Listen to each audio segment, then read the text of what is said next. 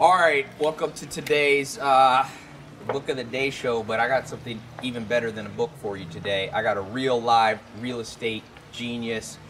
So Cole here is in my house. I brought him in the backyard. This is where all the good stuff is talked about. So I'm letting you in, and we're talking about how millions are made in real estate by somebody who, you were a fireman, got in an accident, car accident, driver didn't have insurance, in a wheelchair, never knew if he'd walk, and now you've done what, 100, 200 real estate deals, millions of dollars. Also teaches stuff, sold over $100 million worth of products. And so I want to talk for a second about real estate. Now, here's the deal. On YouTube and my podcast like this, I don't put all my stuff just because I have lots of stuff that's only for people in the premium programs, my Accelerator 67 Steps. So I've just been recording for an hour and a half with Cole. It's so good, and I don't like to put super long stuff on YouTube because people are like ADD. So if you're in the Accelerator program, you can hear the full version. But this is so good that I was like, I got a lot of 12-year-olds watching. This is the stuff that you need to know. And we've got a friend of yours, a student, Legacy, who's here. He's a professional dancer, danced for Missy Elliott. Last 2 years made 300 grand on the side in real estate.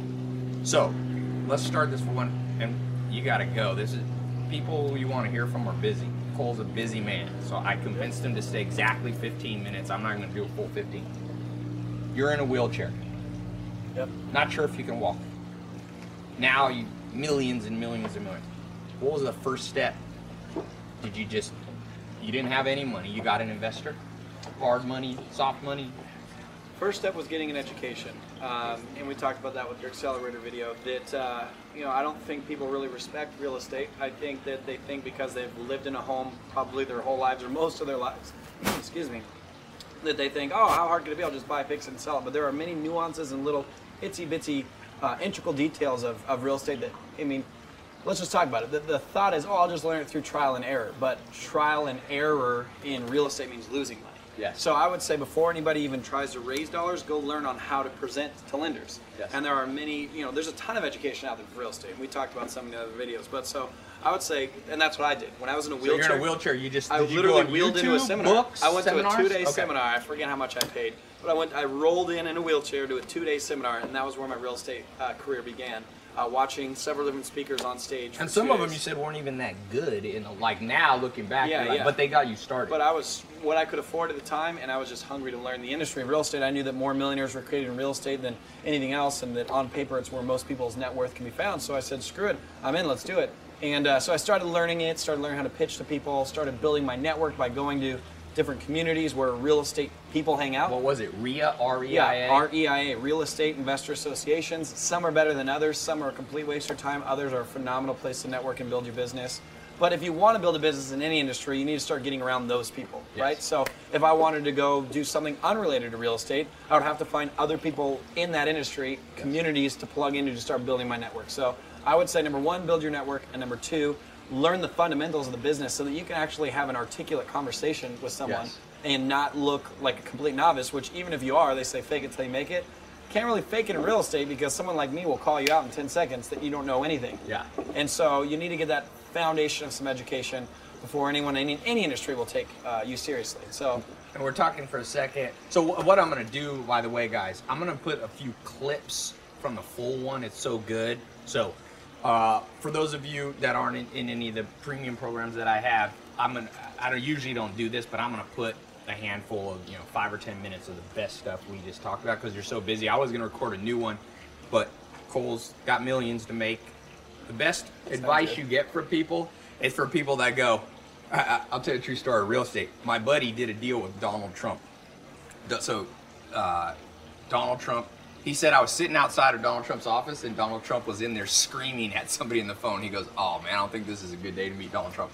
Donald Trump, he said I walked in. Originally it was a 20 or 30 minute meeting. Donald Trump goes, I'm busy, you got 30 seconds. And my friend had knowledge. He came correct, as you would say on the street. He came correct, and he impressed Donald Trump and said, go to lunch with me. And so you can't fake knowledge. Yeah. Now, I'm going to go, in this little clips, we're going to put some clips on, what are future trends? Should you buy a single family property? Should you buy and hold? You give some strategies on that. Should you flip stuff?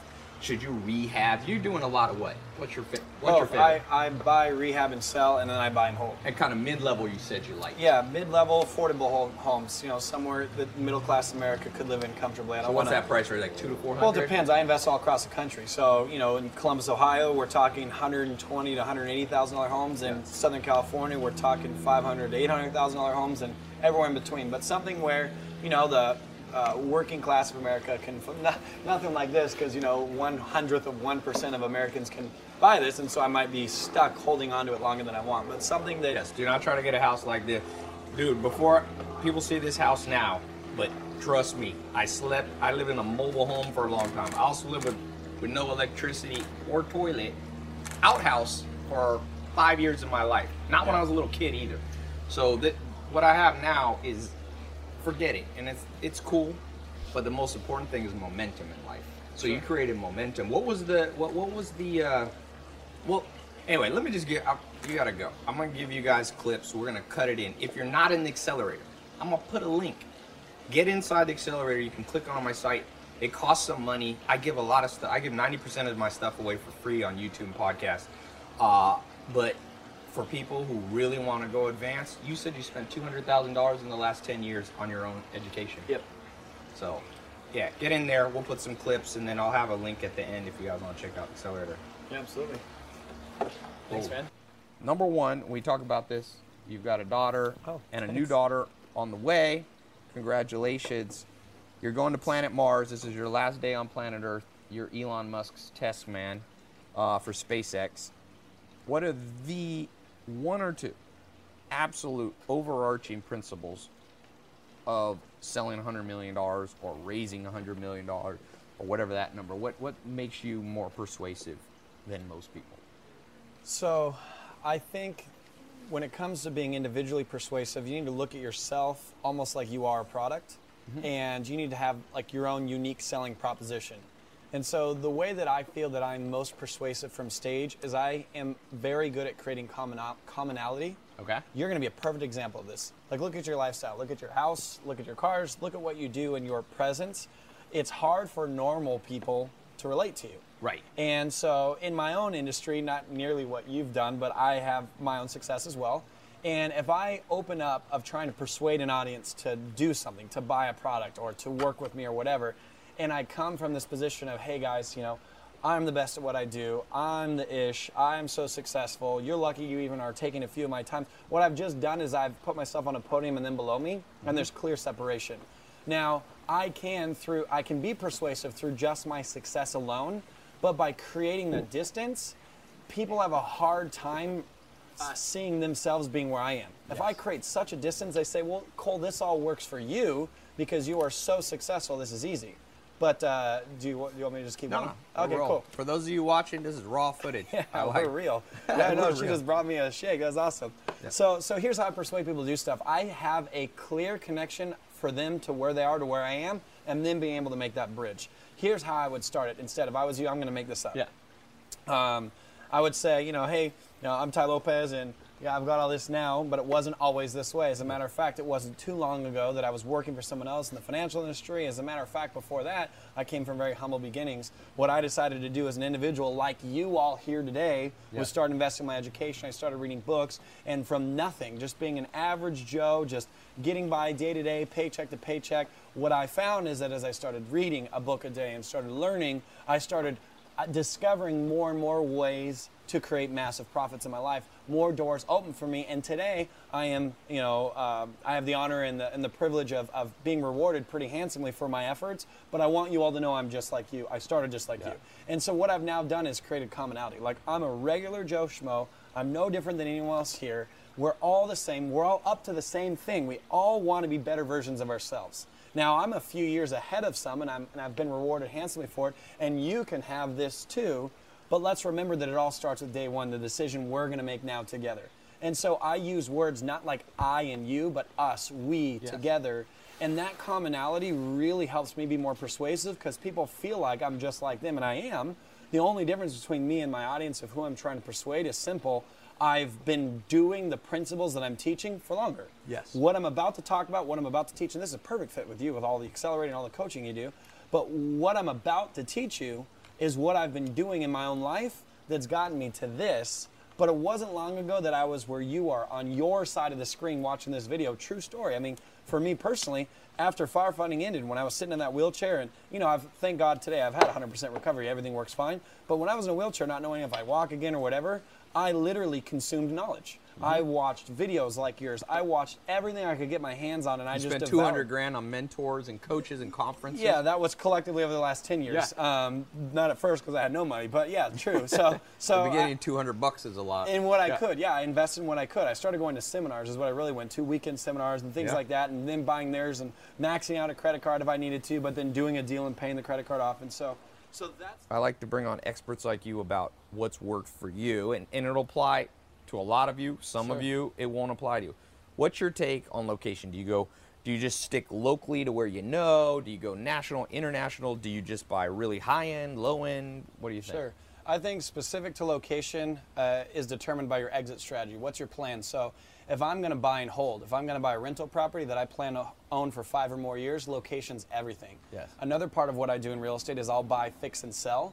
And although obviously location matters, we in real estate have areas called war zones, right? Okay. Where, that's not picking on the demographic that lives there. All types of people, size, religion, race, live in these communities. But if you are a real estate investor, it's a business. Yeah. And so if you're going to own a business, you don't want to open it in an area where you're not going to have customers. And so when I'm buying to fix and sell, I have a lot less thought of where I am specifically geographically buying. So you'll buy lower income neighborhoods. Or even higher. So let's talk higher. So I can buy a beautiful luxury home here in Los Angeles, buy it and turn around and sell it. I just have to do the due diligence to make sure that there's a market, on the back end. Once I've fixed it up and I'm now remarketing it for sale. And right now with the season that we're in, all things look good. There's really not a price that you can come up with in LA that there isn't someone willing to pay for it. But in the rental market, here's what we saw in like 2008 specifically, and any of your audience who lost money in 2008, here's a lot of what happened. If you were buying at the high end, as our socioeconomic ladder, as people were downgrading because they were losing jobs or whatever, if you were at the top end, you lost a large pool. Where if you were somewhere in the middle, and again, obviously location based on, we're talking middle price point, not necessarily first-time home buyer, but middle price point areas, even if those people were going through the recession and no longer able to afford those, the people that were above them are now downgrading and can. Yeah. And so as far as buy and hold, I would say location matters. Within each city, there's the areas that are affordable. There's the luxury homes, but then there's that middle class America home. That's where I love to buy and hold. Okay. Because no matter what's happening, again, on the socioeconomic ladder, we're in a recession, people are downgrading.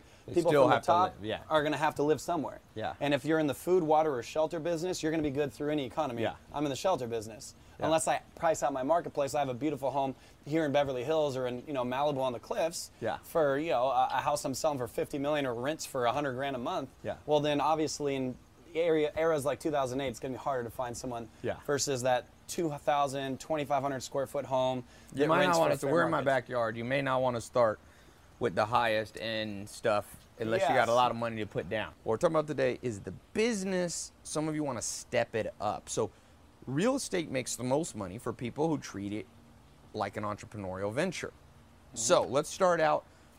You started out with, you were a fireman, you were hurt, didn't have any money. We talked about the financing.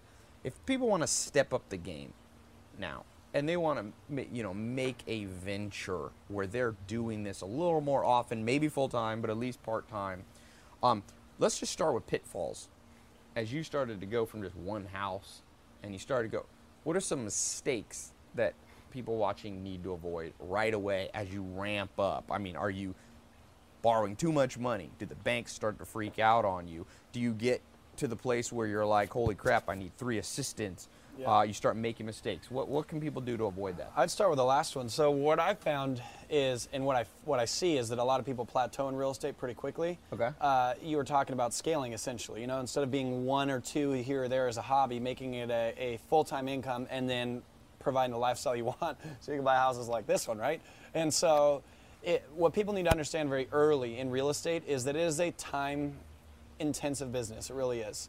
And there's no way around that other than creating systems early. And so what I see a lot of people do is they're hard workers like yourself, they're ambitious, they've got great skill sets, maybe invest in some coaching or whatever so they at least have a direction to go in real estate, and they're doing everything themselves. They're going and walking properties, they're meeting contractors, they're going to suppliers, and they themselves are the kingpin, like the glue that holds their whole business together. And that will work for a while, but then all of a sudden you're going to wake up like I did in 2006 saying I work 7 days a week, 10, 12-hour days, and I can't grow my business anymore. Yeah. And I would see individuals like some of my mentors who are making 100 times more than I'm making, and it frustrated me because here I am working 10, 12-hour days, 7 days a week. How am I supposed to manufacture more time? Yes. Like, I don't get it. I can't. And then I learned pretty early, or not pretty early, sadly, later in my career, but now it's been a while, that I'm only capable of one person's output. And I had a business partner as well, who's my father. The two of us together were only capable of two people's output. Yeah. So we started, number one, integrating technology, which is beautiful about the time that we live in. Yes. Real estate's been around forever. It's a dinosaur. Technology is new and emerging, and we're seeing how to blend the two, whereby using just a basic CRM to handle email responses from inquiries instead of me having to hammer away at the keyboard to respond to every single So person. which CRM did you like? Were you? So getting started, I just used Aweber, just very simple. Aweber. Yeah, Aweber's a great CRM. There's a bunch out there. Now I'm using RealFlow. RealFlow. Yeah, Okay. RealFlow, Real with an E at the end, Flow. Which is a subsidiary of one of my mentors, Okay. and they're a big conglomerate of everything they own. And Is it real estate specific? It is specific to real estate. So yeah, this is for you to manage contractors. It's for you to manage Everything. real estate tenants too. yeah. There's Yeah. a property management software within it. So.